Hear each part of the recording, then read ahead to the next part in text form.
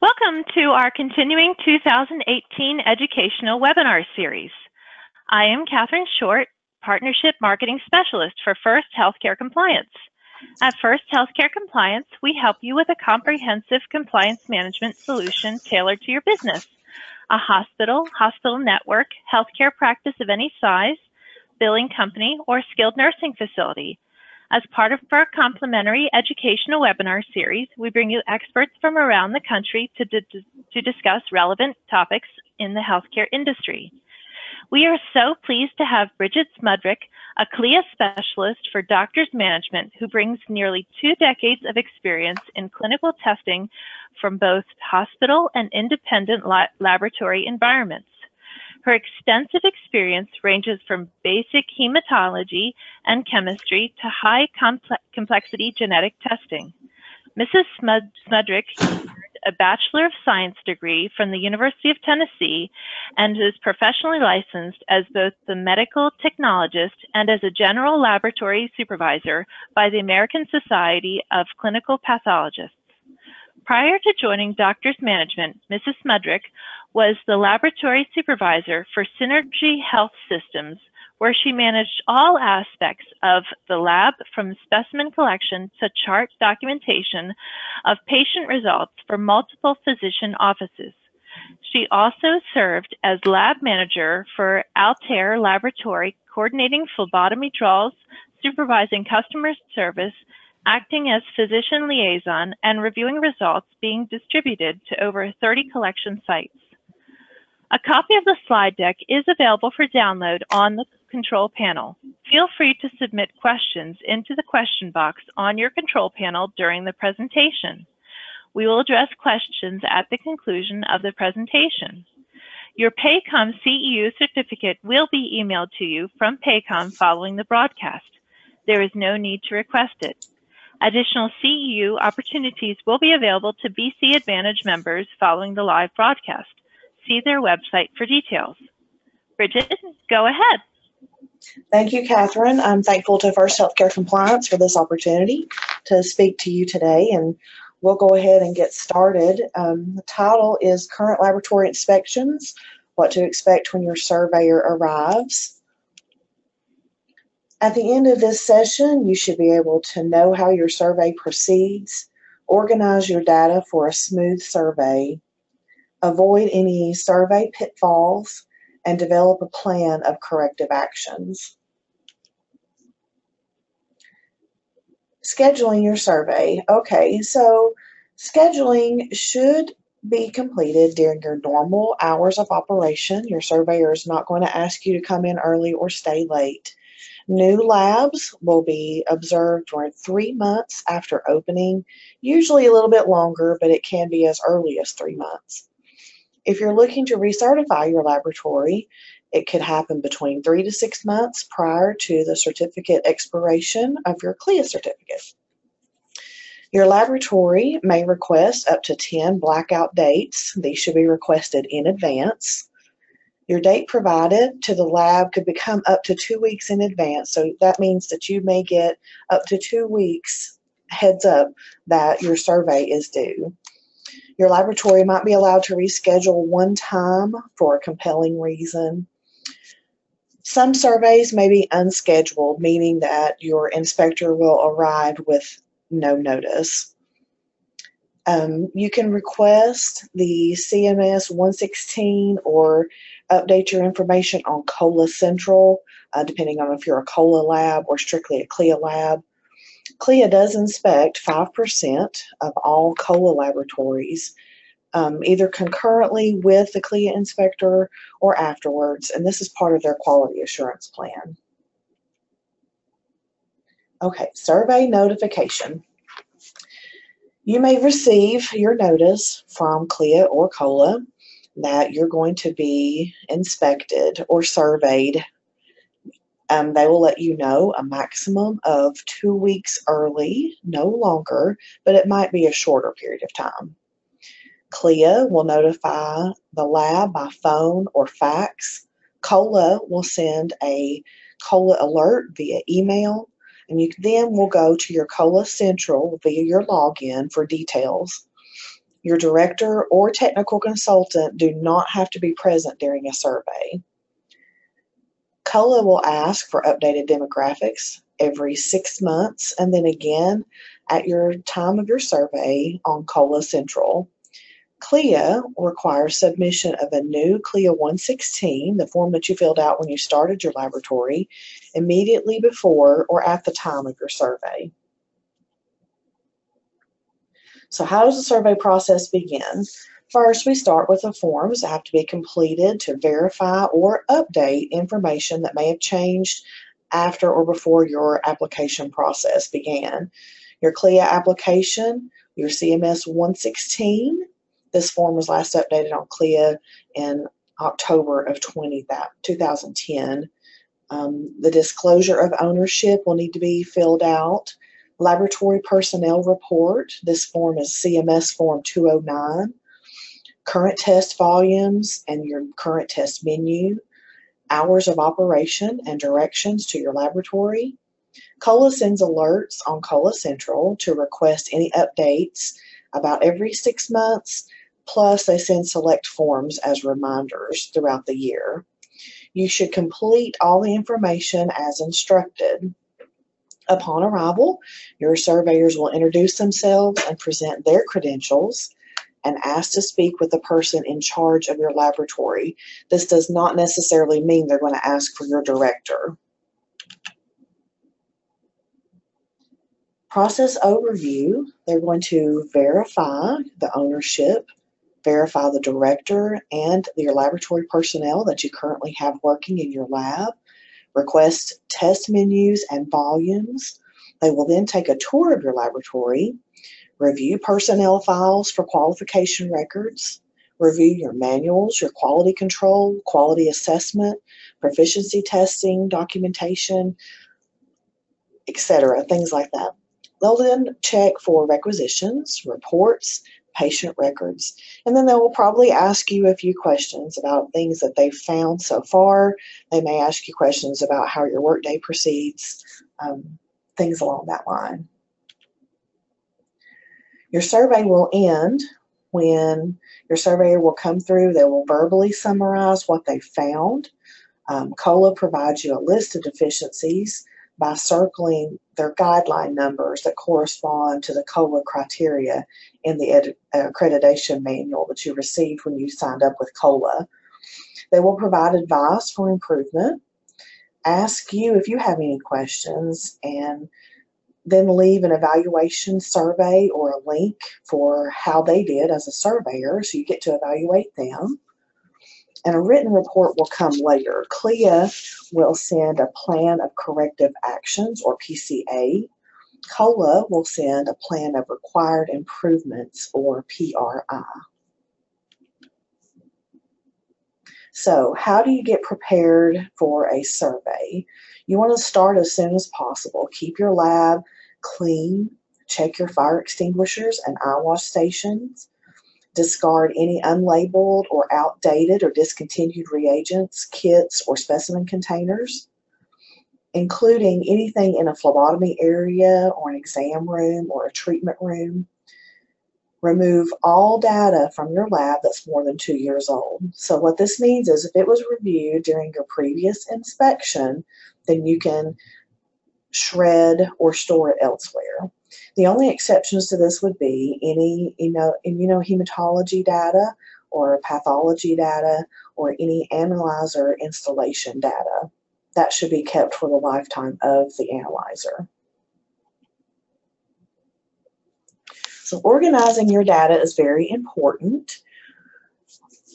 You need to be ready when your surveyor arrives. Have your forms 116 and 209 and your ownership form already completed. Get out your CLIA certificate. Make a copy for the surveyor. Obtain a copy of your CLIA certificate for each reference lab that you use. This would also include any sister lab within your organization, meaning if you have more than one laboratory, you would also need their CLIA certificate. You should have a copy of the director's credentials available. Calculate your test volumes in advance. There are guidelines for counting tests on CLIA's website Or if you're a COLA lab, there's a form free on COLA's website to aid in this process. Find the report from your previous survey with all your corrective actions, even if it's already been submitted to COLA or CLIA. So clean the desk or the table where your surveyor is going to work. Have all your documentation available for the surveyor. The forms that we spoke of earlier, your 116 and 209, all personnel files, all manuals, including your procedure manual, manufacturer's user manuals, package inserts, reference lab catalog, safety manual, installation records, calibration and cal verification data, maintenance logs, quality control and control verification documentation, proficiency testing reports, everything that you get from the paperwork that you receive when you first get your specimens all the way to your graded results, quality assessment records, corrective action documentation, and sample requisitions and reports. So cleaning your desk or table where the surveyors work is just a courtesy. You want to make sure that everything's been disinfected for where they're going to be and try to have a clean, out-of-the-way area for them to complete their job. Have all documentation available for your surveyor, your personnel files on everyone working in the lab, your manuals, the forms that we spoke of earlier. Any installation records for new systems should also be included at this time during your survey. So organizing your data is as easy as using binders or accordion folders. Also, you could use electronic storage if you prefer, or you don't have the room for all the binders that are required. Have any calibration documentation separated from daily QC. This makes it a little more accessible and more readily available to go through when the surveyor is there looking for your calibration data. You want to keep your calibration and cal verification, quality control and quality control verification together for each analyzer, meaning having a separate binder for each one of the analyzers that you use.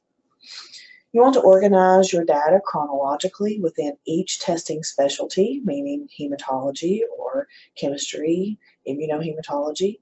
Put all of your proficiency testing data together, including your instrument printouts and any corrective actions.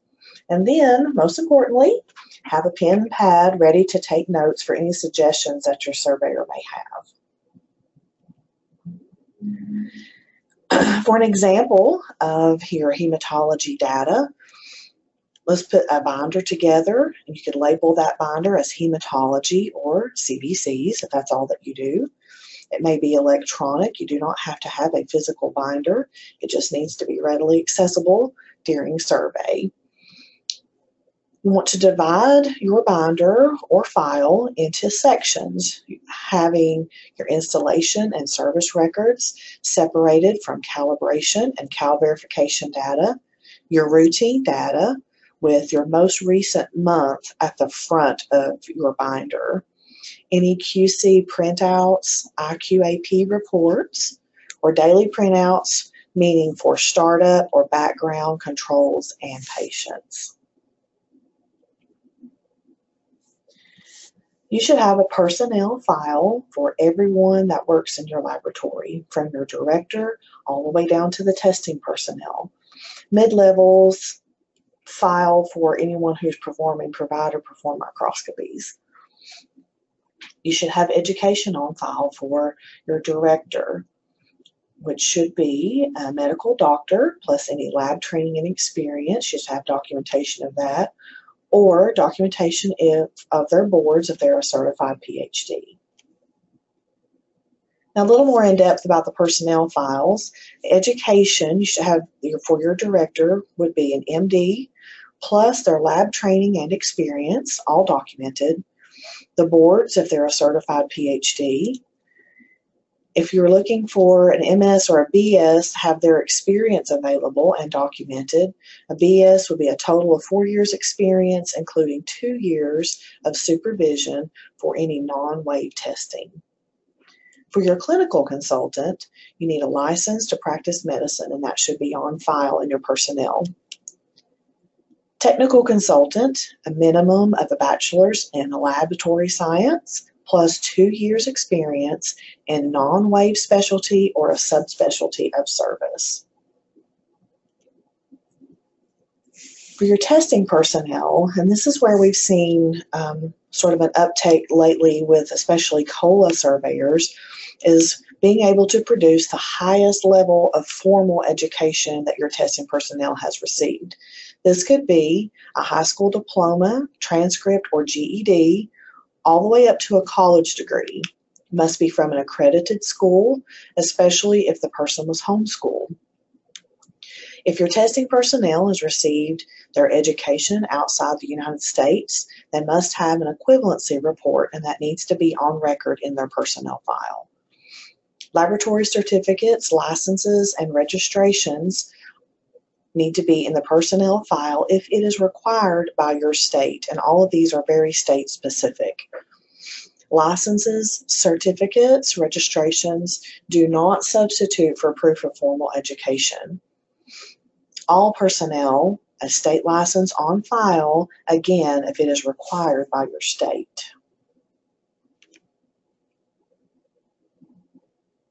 Personnel files. Continuing on with this topic, your education could be the lab training, including training to work in the lab that's being inspected and previous lab training that pertains to the lab that's being inspected. You should have your competency reports in your personnel file, and those competencies are required to be performed by the director or technical consultant. The laboratory director will evaluate your technical consultant for your lab. Competencies are done at 3 levels for a new hire. Your initial is required by COLA, and some states will require an initial competency. For a new hire, the next competency required would be at 6 months. And then at 1 year of employment, all other personnel are tested for their competency each year after their first year of employment. Continuing education is required by COLA. No amount or type is really specified. It may be from meetings or reading or any CBT or computer-based training that you received. Another requirement for COLA labs specifically is annual OSHA training, and this should be documented within the personnel file. OSHA required personnel files. They should be confidential employee medical files. It is required by OSHA, not by CLIA or COLA. It should include the personnel's name, social security number.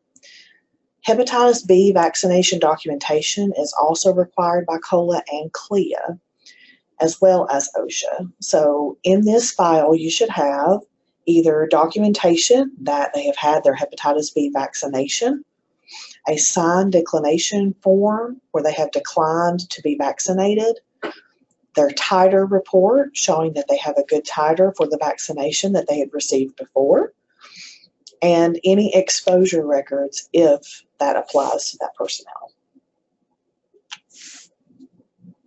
Procedure manuals. Your procedure manuals should include your manufacturer's instructions, user guides, and everything from the manufacturer pertaining to that test and or instrument. And documentation is required by the director showing approval for this test method. Laboratory operating procedures should be reviewed and signed by the current lab director. Any changes or additions or revisions must also be signed when the change or addition takes place by the laboratory director. Include all current and non-wave procedures provided for microscopies and the date that they were implemented. You should have a written procedure even for your wave test. This could even be something as simple as your package insert from the manufacturer. COLA does require procedures for wave tests, but will accept your package insert as that procedure. You should date and remove any discontinued procedures, and those should be stored elsewhere outside of your procedure manual for 2 years. Your procedure manual should include your site-specific information, specifically who orders the tests and how are they ordered, what to do if controls are not acceptable, actions taken if the system is not operable. Specify that no one will alter any reference lab tests received. State how and to whom results are reported. You should include the date the procedure was implemented and your discontinued date if and when that should occur. You may reference or include any package inserts, user manuals, or textbooks.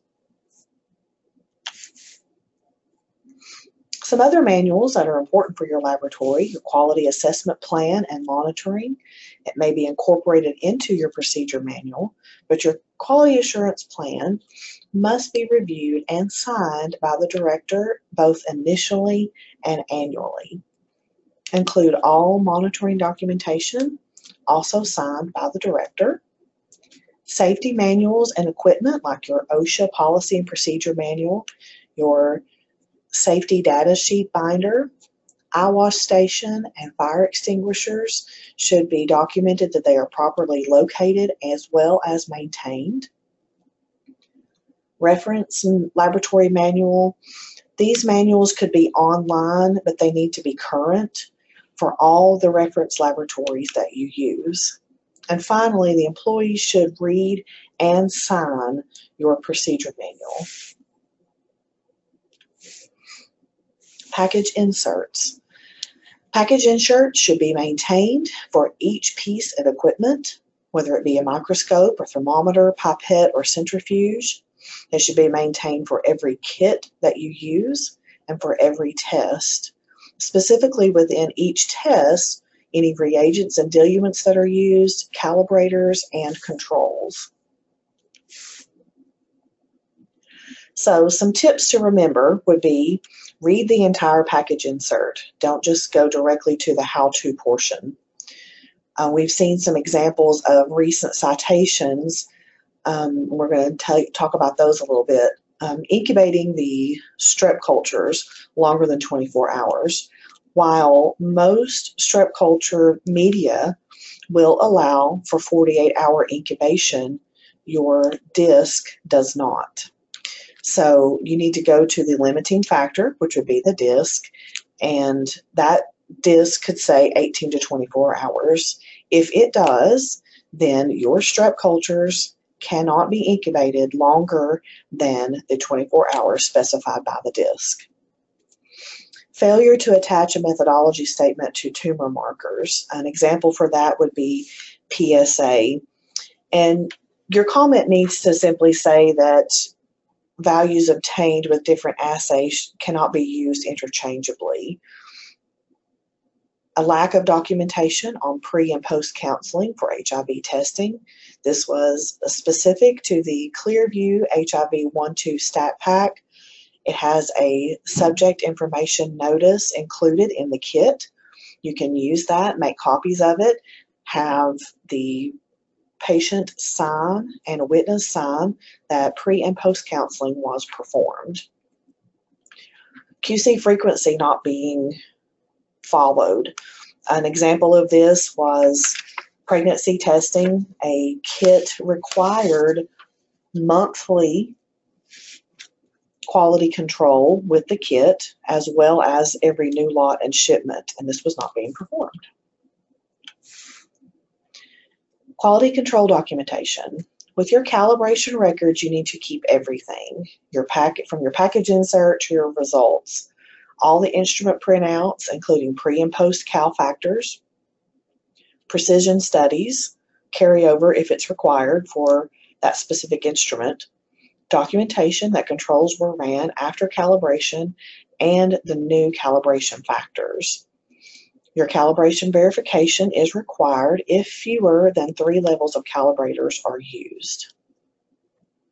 For quality control documentation, you should include your package insert for controls, your control verification that was performed before you started testing patients, data summary and graphs, your IQAP reports. Participation in IQAP, by the way, is not required, but it is encouraged. corrective actions for unacceptable controls, evidence of director involvement, and documentation of a weekly review of Levy-Jennings graphs, which is required only by COLA. With calibration documentation, you keep everything. Just want to reiterate that it is very important that you keep your package insert for your calibrators, all instrument printouts, your precision studies, carryover, that you ran controls after calibration, and always keep your documentation that calibration verification was performed. It's required every 6 months, and calibration verification is done if fewer than 3 calibrator levels are used. Instrumentation documentation. Instrument maintenance, first of all. So your instrument startup, background counts, and system checks. We need to maintain all of that data in your binder for each specific test. Preventative maintenance, your cleaning schedule, your professional maintenance, any repairs and part replacement performed by our service tech, including any centrifuges and microscopes. This is not just for instruments.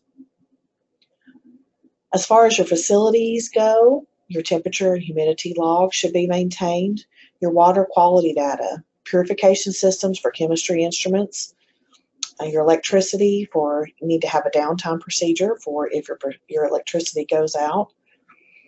The space, you need to make sure your space is adequate for the job that you're performing, as well as your instrument. Some chemistry analyzers have a certain amount of footage around the instrument that they are required to perform optimally.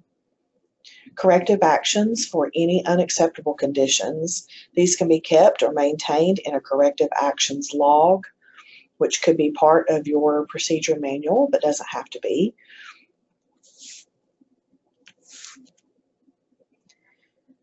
Now let's move on to proficiency testing.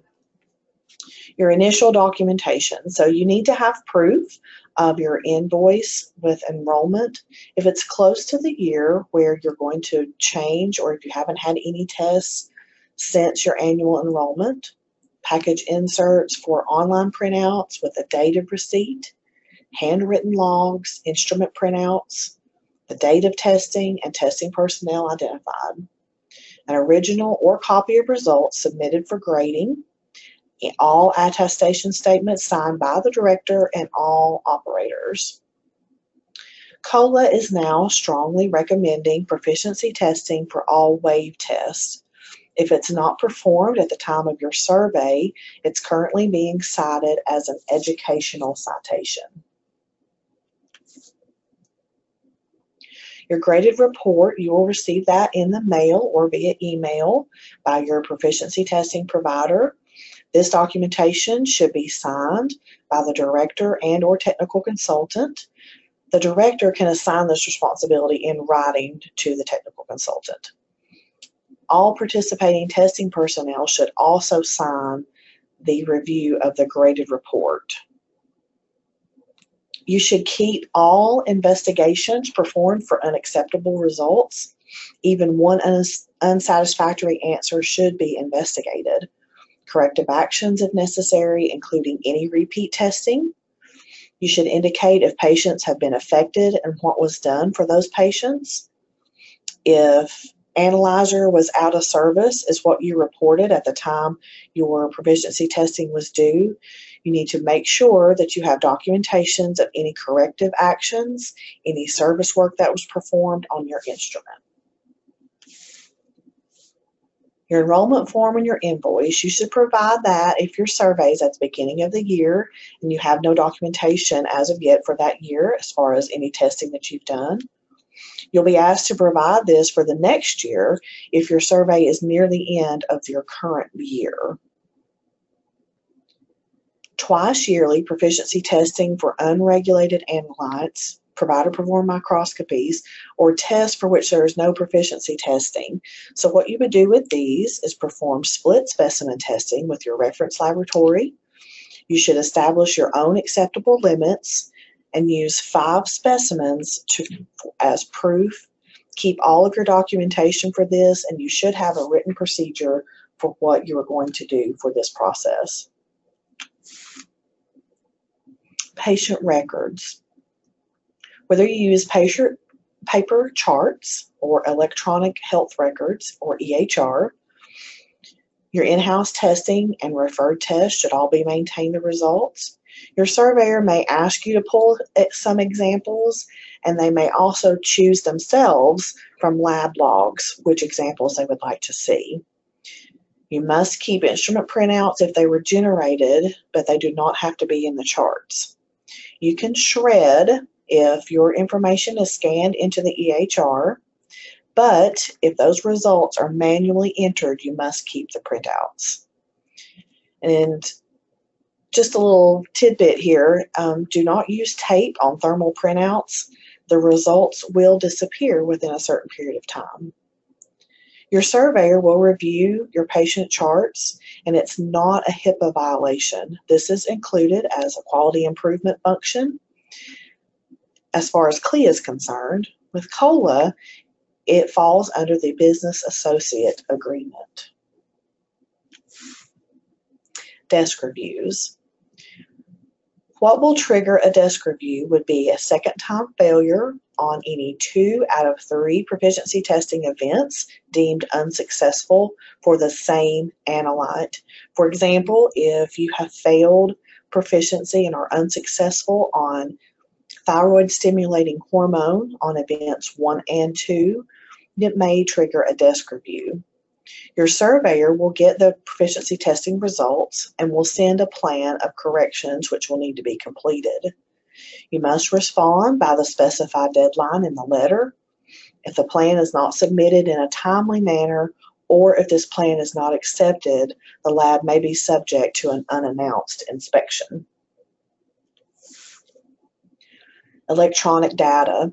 You need to verify that all your information is available. Are all the results that you were expecting for this patient there? Did the reference lab report get pulled into the EHR? Is the name and address of the lab on that report? You need to verify that information is accurate and document this verification. A surveyor may ask you for your LIS verification, so you'll need to keep all of this documentation. They're looking for if the report got into the correct chart. You need to document the right result crossed over into the correct slot. So like if you have a Chem 13 or a Chem 20, you need to make sure that the sodium results got into the sodium results column in your LIS. Do the results in the electronic health record actually match the results on your printout? And do they remain the same over a certain period of time? Are the results, are the units of measure available with those results? And are the calculations correct, like for your EGFR, for example? Physician portals into hospitals are something you need to be careful and just be aware that that report, as it's being transmitted, may not have the hospital name and address, which all results require the laboratory name and address for where that test was performed.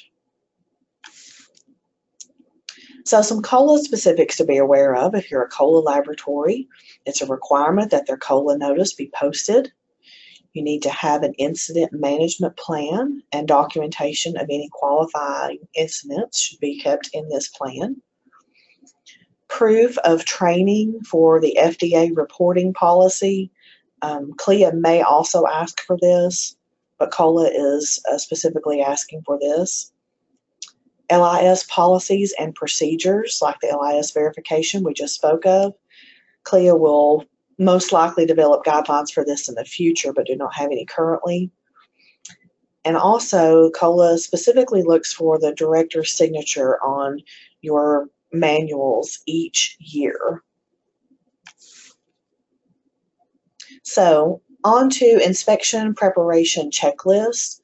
You'll have a separate handout primarily for CLIA labs. With COLA labs, you can refer to the COLA self-assessment in Section 3 of your COLA accreditation manual.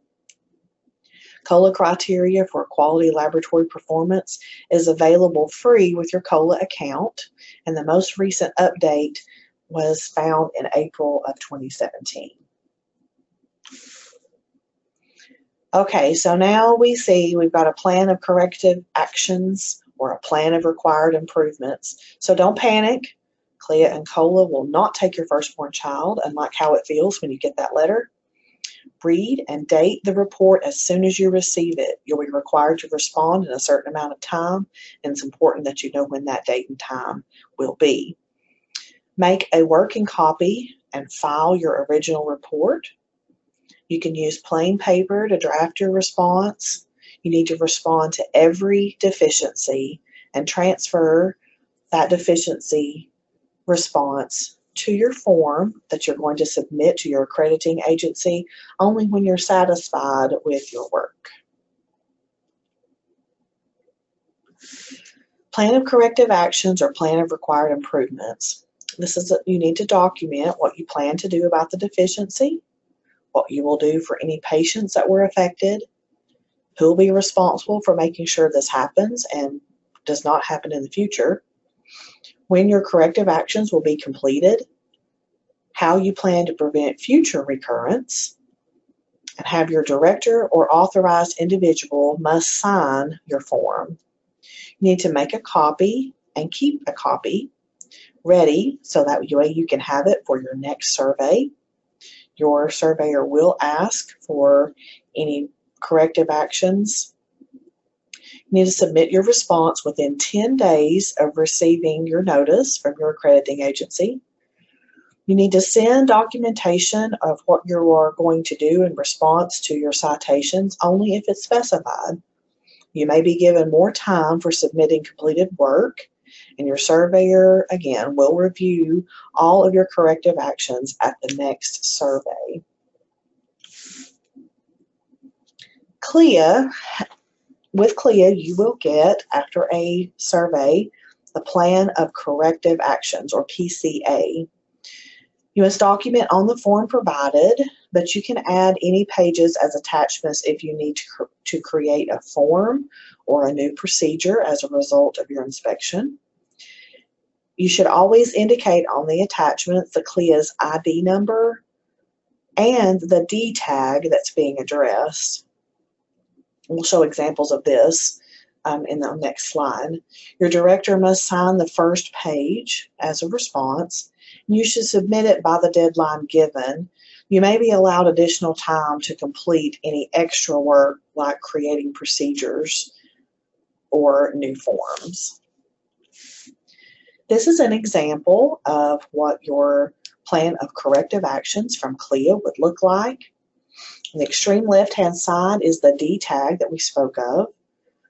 And the next column is a description of the specific citation and what was violated, and how, a little further down, how your lab failed to perform.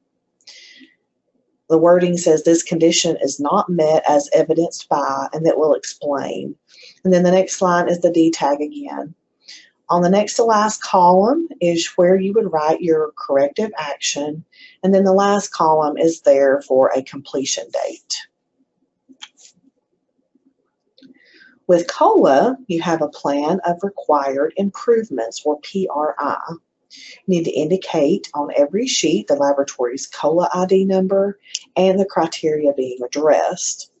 Your director also must sign. You should submit it by the deadline given, and like CLIA, you may have an additional time to complete the work if needed. You may upload your corrective actions on COLA Central, fax in your response, or email it to COLA. This is an example of the PRI that you could receive from COLA with your citations listed. On the extreme left column, you'll see the specific citation numbers, for example, PT9. Then you'll have a category. These are assigned as general. The next column shows which policy was violated. The next column will show how specifically your lab did not meet the requirements. And then the next column is called action required. This is what COLA expects you to do about responding to the specific criteria. And at the last column is what they want you to send to them as a response to this citation.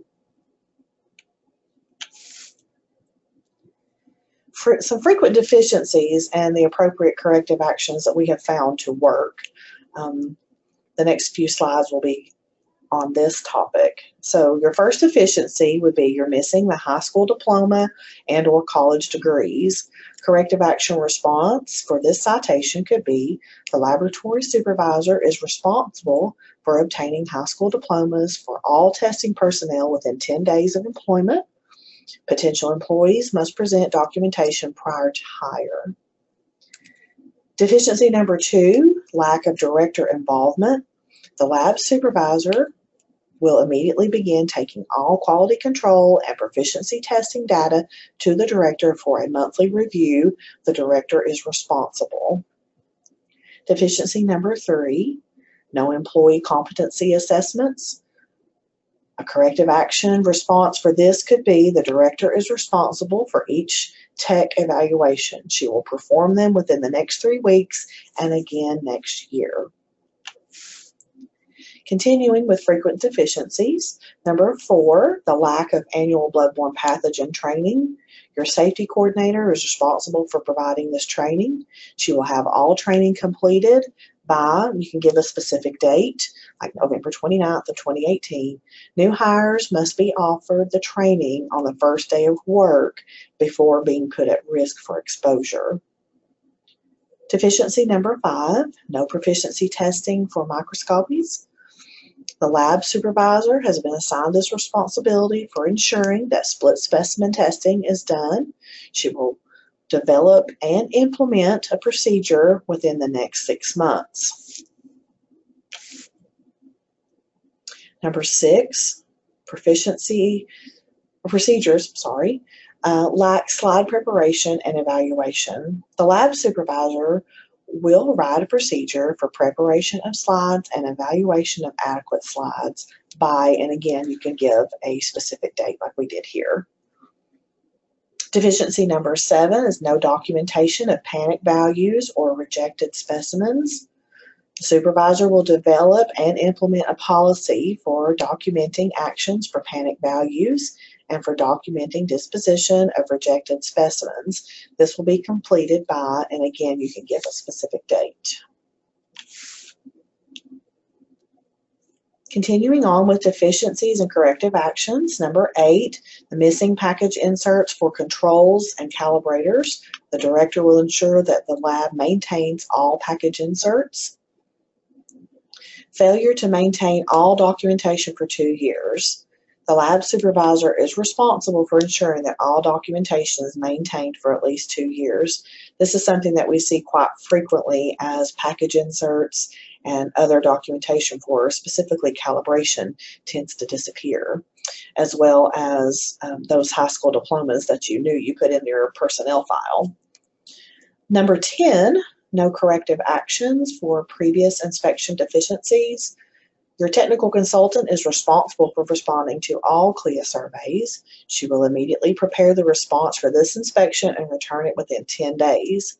She will also prepare the response for the previous survey within 2 weeks, and it will be kept on file. Some information resources that we thought we would give you. If you're a COLA laboratory, you're www.cola.org. You can find accreditation manuals there, lab facts, and education from colacentral.com. www.cmshhs.gov/CLIA/ regulations and surveyor guidelines and certain CLIA brochures to help you learn the regulations for what you're expected at your laboratory, depending on what type of CLIA certificate waiver. And also, with my company, www.doctorsmanagement.com, AAPOL, or www.doctorsmanagement.com. We have recorded webcasts, frequently asked questions, links, and order forms. now we have some time to take some questions. Okay, thank you, Bridget. That was a great presentation. So we did have a few questions that came in. So the first one that came in was, will a medical assistant certification suffice as documentation of education? Okay, no, your education should be documented by the highest level of formal education, meaning a transcript or a diploma from high school or college. Okay, all right. Good, all right. And then we had another question, and the second question was, can lab employees evaluate each other for the required competency assessments? No, Catherine, the competency assessments are to be completed by the lab director or technical consultant. Okay, all right. So the lab employees can't do that. No. Okay, and then, okay, it looks like we had another question. All right, it's for unsuccessful proficiency testing performance, will ceased testing be accepted as a response to a desk review? No, cease testing is not an acceptable response to a desk review. You need to prove that no harm came to patients during the time frame of the failed proficiency testing. You can show this by providing that any past calibrations and quality control for all days that the patients were being tested. In addition, a chronological order of results previous to the time of failed proficiency testing and following and during to show that the clinical outcome and diagnosis of the patient remained the same. Okay. And then, Bridget, can I ask you a favor? Can you put the previous slide up where you have some contact information there? Sure. Okay. Okay, great. So, so our attendees can use this contact information there. It looks like, and so if they need to get a hold of you, can they find you if they go to doctor's management or information about that, or what's the best way to get a hold of you or to find more information? I guess to find more information, how would they? What's the best way? Specifically for doctor's management or just myself? Either way. Okay. Specifically for me, our number here at Doctor's Management is 1-800-635-4040, or you could email me at bsmudrick@drsmgmt.com. Okay, great. All right, and if our listeners had missed that, they can feel free to send their questions to us, and we would forward them on to you. Okay. Yeah, we can do that also, and our listeners also, if you would like to register also for any future webinars or to request a demo of our compliance solution, you can register at our website, which is firsthcc.com. So that's 1sthcc.com, or call us at 888-543-4778. And I wanted to thank you so much, Bridget. Thank you so much for telling us about this information. It was very, very interesting and very informative. I really appreciate that. And thank you so much to you, and thank you to our listeners. And so thank you. Really appreciate that. Thank you, Catherine.